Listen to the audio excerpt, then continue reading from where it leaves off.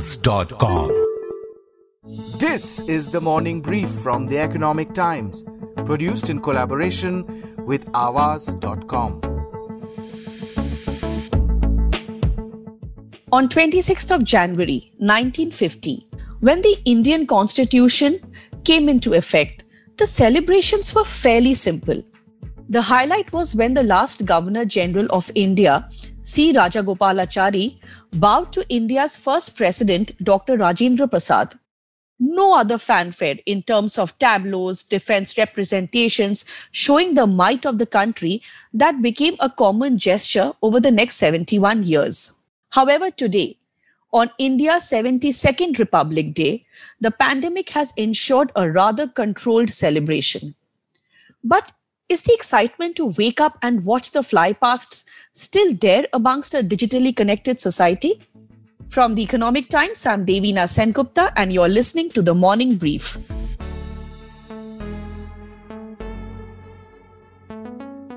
I've invited Vikram Doctor, consulting editor for the Economic Times, and Manu Pubbi, our defense reporter, to help us understand the importance of the Republic Day parade and how it has changed with time. Good morning, Vikram and Manu, and thank you for being with us on this podcast.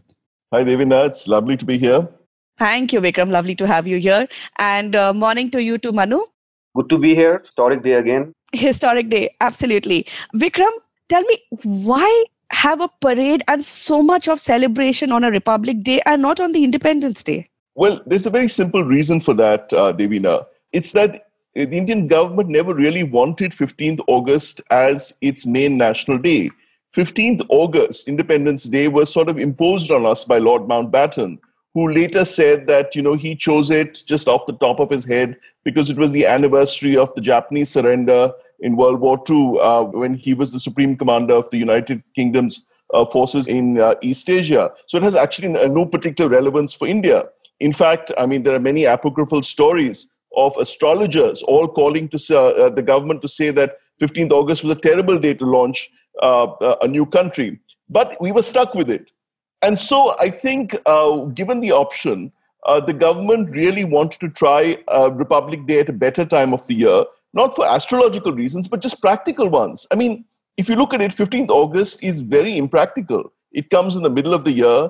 It comes at the tail end of the monsoon. So you're either likely to have a soaking day or a really hot and humid one. 26th August in Delhi's springtime, which before pollution was a really beautiful time, makes much more sense. 26th January, that's what you meant. Right, 26th January. Right.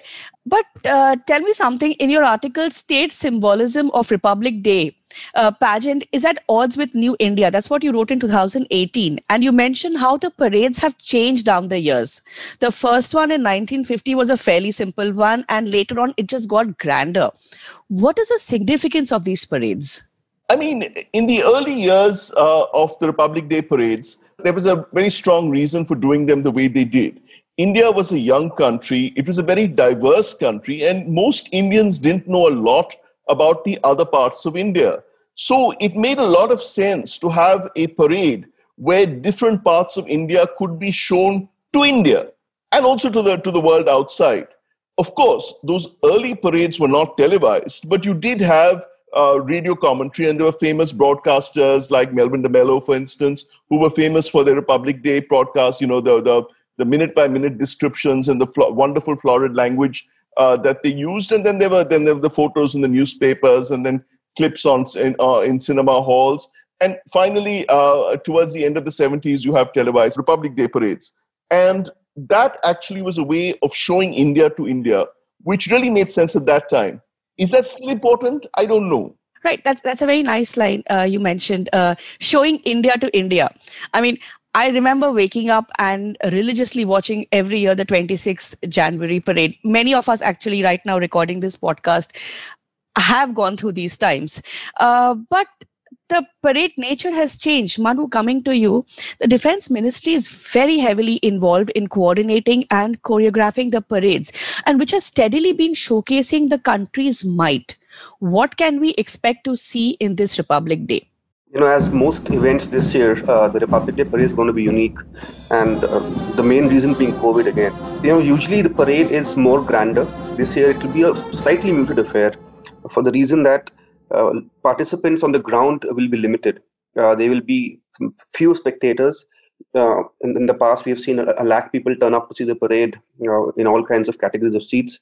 This time it's going to be 25,000 people on the ground only. There will be no chief guest. In fact, the institutionalized coming of a foreign dignitary as a chief guest started only in 1982. Before that, we used to have sporadic chief guests for the parade who were foreign dignitaries. But since 82, I think it's the first time we're going to be missing a foreign dignitary because the UK Prime Minister had to cancel his visit. But beyond the spectators, on the parade itself, as we mentioned, there's no foreign dignitary. So, and they are also doing some other distancing measures. So the contingents this time will have fewer people. Each marching contingent will have fewer people than the last. They are going to be more tableaus than last year because they've increased that. There will be a special thing on COVID, which we believe will showcase India's fight and will showcase the vaccine and everything. Interesting. On the side of the military, the unique thing this year is going to be the Rafale fighter jet. It's going to make its first appearance at the Indian Republic Day parade. You will see a lot of legacy jets, the Sukhois, the MiGs, the Mirage, Jaguars. But Rafale's appearance is going to be a unique thing. And we've already seen those jets practicing in the Delhi skies. They look spectacularly beautiful. I remember, Manu, I've read some of your tweets when you mentioned that the Jets are doing their practice flypasts right before the parade. Tell me something also, Manu. What about the people? I was reading somewhere we might just have the first female fighter pilot who will also be part of the parade this year. Oh, yes, we will have that. Unfortunately, a lot of focus goes to women fighter pilots, but there are women officers in all branches of the armed forces, and we will see a whole bunch of them. In fact, one or two contingents are likely to be led by women officers. The first fighter pilot, of course, is going to be part of the parade for the Air Force also. It's an occasion which also has a very solemn connotation because you, at one end, are celebrating power and new acquisitions. At the same time, the same parade, you will see, families of martyrs and right. Award winners who will also be part of the parade. Vikram, again, in our discussions earlier, we had mentioned, how the tableaus or the floats often necessarily may not be able to capture the changes in a young country. We are still a relatively very young country. So how is this theme chosen every year? I mean, as far as I know, there's a process that goes within the ministries and the different public sector organizations, and they pitch and they send designs. And I think, 2 points need to be made here about why these tableaux exist at all. The first is that these sort of parades, typically across the world, these National Day parades, tend to be very military parades. And they emphasize the armed forces. Russia has a famous Red Square parade and things like that. And I think in the 1950s in particular, there was a certain level of discomfort with showing such an overtly militaristic image of a country that was founded on principles of nonviolence. I think there is definitely some correspondence with Nehru, who definitely wants to showcase the military and its abilities, but doesn't want it to be only a military parade. So then the question comes of what else can you do? And hence these ideas of state tableaus and dancers, and much later on, I think public sector corporations comes in. So that's one point. The second point is that in the 1950s and even up to the 1960s, the Indian state was far more omnipresent than it is today. The role of the state sector and businesses was much more important. The ministries had far greater power than they have today. And so it made sense. I mean, the Indian government really was the Indian state.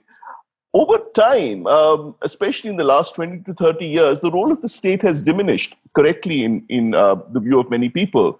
And I think what is a bit ironic about the Republic Day parade is that it does not show this. So, for instance, some of the most important things that India is known for just don't feature.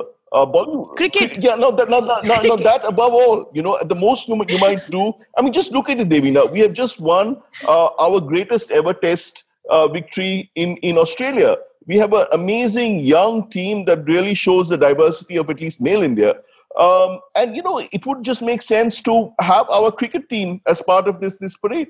Nobody would even dream of doing that. And to me, that is one way in which the Republic Day parade has sort of lost relevance. Well, I'm hoping if there is definitely a tableau with our young cricket team on it, I mean, oh my goodness. But they won't be, because how can they be? Because the whole setup is state. The most you can do is you can have a Ministry of Sports tableau, which is really going to be not sort of irrelevant. Manu, again, important point out there made by Vikram is that, in a time like this, when we don't have a special prominent guest who countrywide is known, or there are no crowds waving, or there might be more tableaus. But if you don't have tableaus which one can identify, or the younger generation can identify with, how many do you think are going to get up in the morning, watch it on their TV, maybe a couple of snippets on Twitter? Do you see the significance diminishing? See, that depends on which perspective you look from. A lot of people, around us, people who are city dwellers, we still, perhaps don't watch the parade anymore. Of course, it is easier now. You don't have to watch it because it will be available to you through the day on your phone. The feedback that I get from people who actually conduct the parade is that there is still a very huge viewership and interest, especially in the rural sector, in smaller towns. So there is a whole set of youngsters who really look forward to the parade. For a lot of them, the attraction is the military systems at display, but also the cultural part of it. I think there is a viewership there. Manu, you're taking this from the point of view of the people who are organizing it. Give me a break. Well, this is... Well, I can give them a voice if that is fine with you. But a valid point of view is there that there should be a case that why should we have this parade every year? It is a lot of money. We don't have figures on how much it costs, but it is a lot of money. There is a very valid argument on having it curtailed or at a reduced frequency. For example, whenever we have a new president, the new president of the country has one or two ceremonial things which are military in nature. One of which is the Presidential Fleet Review, and that's done once in 5 years. So why should we have a Republic Day parade which is annual, and why should we not do it once in 5 years? There's an argument to be made for there, and perhaps once in 5 years there will be more things to showcase, because it is true that it has become kind of repetitive. Every year it is almost the same. There are slight variations, but because it is an annualized affair, it becomes very difficult to give it a unique flavor each time. A fair point. I mean, Vikram, you have to see that way, that it's not just an urban phenomenon, right? We do have millions from the villages or smaller towns who may feel very convinced, or let's say there's a feel-good factor to see the Rafale and the jets and show more of military might than, let's say, what's happening in the science and tech field. So for them to... I'm willing to believe that, yes, the people do tune in to see the military marching, because that is always incredibly impressive. And maybe a few other things. But if you're seriously telling me that in an era where you can download whatever you want to see on your smartphones, people are still tuning in to see the Republic Day parade, I'm sorry, I find it hard to believe. No, that's absolutely, again, your point. But Vikram, again, you had mentioned that you would religiously get up and watch the parades on DD. What will, let's say, make you watch it again, if I were to ask you? It's rather hard to say, because certainly there's very little interest in watching the sort of like tableaus of public sector departments that we've been seeing in recent years. The military stuff is always interesting. I mean, the fly past by the aircrafts always really stirring. But what is really lacking from the Republic Day parade is any real sign of India as it is today. There are all these sectors of India like Bollywood or cricket or things like that, which just don't feature in the Republic Day parade because they have nothing to do with the government, with the state sector. And if there was some way to make the Republic Day parade much more diverse and much more reflective of India as it is today, that would be perhaps more worth seeing. Good point out there. Manu, in the 72nd Republic Day parade, besides the Rafale and besides the Women Army Air Force contingent, if I were to ask you the three unique things that you think will be showcased, what would they be? Firstly, to come up to the question on what can be done to make it better, we just have to go back to our history. India right now is a very vibrant private sector. We have startups. These are things which will generate interest. And there is a precedent to this. In the 1958 parade, I think, Tata, actually had its own tableau. They showcased their products. I mean, it was a private sector company was part of the Republic Day parade. Coming to your question on what else is unique this year, unfortunately, every year the uniqueness is ever so slight. So there's nothing that we can point our hands on. There will be some slight tweaks in the drills, how they do it. Certain units are taking part in it, which have not done so in the past. We'll see the BrahMos, but it's also something which has happened before. So the unique things actually are only the Rafale this time around. The fact it's going to be shorter parade. Usually it ends up at Red Fort. This time it's stopping at the National Stadium. Manu, you said it will end at the National Stadium. That's correct. So that's actually interesting because that is where the first Republic Day parade in 1950 actually took place. There was no parade. It was just the president, Dr. Rajendra Prasad. He took the carriage down to, I think it was called Lord Irwin Stadium at that time, and it's now the National Stadium. Right. So it's interesting that we have come full circle to where the Republic Day parade originally started. That's a lovely way to put it. Manu wanted to understand, will the Air Force be the highlight for you? I think it's a highlight for most people at the show because, I've attended a lot of these parades in person. Almost every year I used to do that. And the crowds, at least on the ground, they go mad when the aircraft come. And unfortunately, with Delhi's pollution, many years you don't see the aircraft because it's too foggy, but you can hear them roar by. But on the rare occasion that you can see them, they are the main crowd puller. And it's very interesting on what aircraft they fly above because it's a very high security zone. That's the only time in the year when aircraft actually fly over that part of Delhi because it's otherwise a restricted flying zone. So I mean, those aircraft, the pilots they train. So right now, every day we are hearing the aircraft in the skies in Delhi. This time, the last maneuver of the event, which will be a Rafale fighter jet doing a vertical Charlie, which basically means it just pulls, it comes screaming down Rajpath, and then it will just pull up in a vertical spin, upward spin. So that is always the crowd puller for me also, and I'm sure for other people also this time.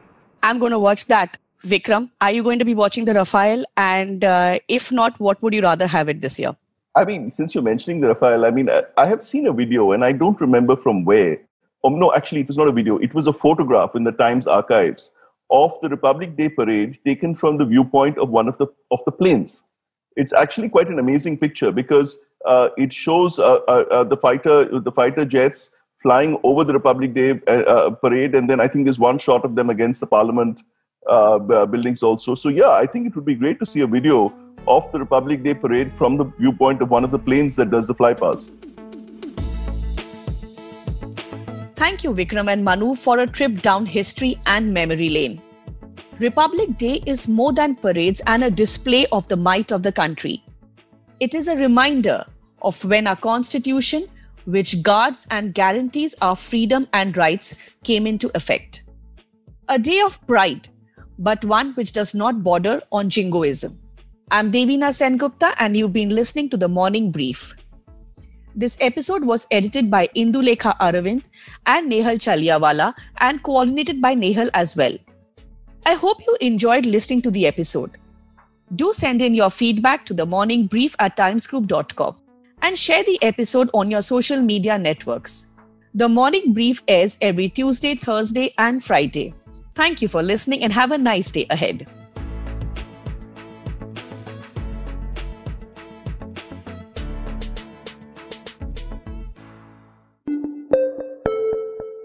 Awaaz.com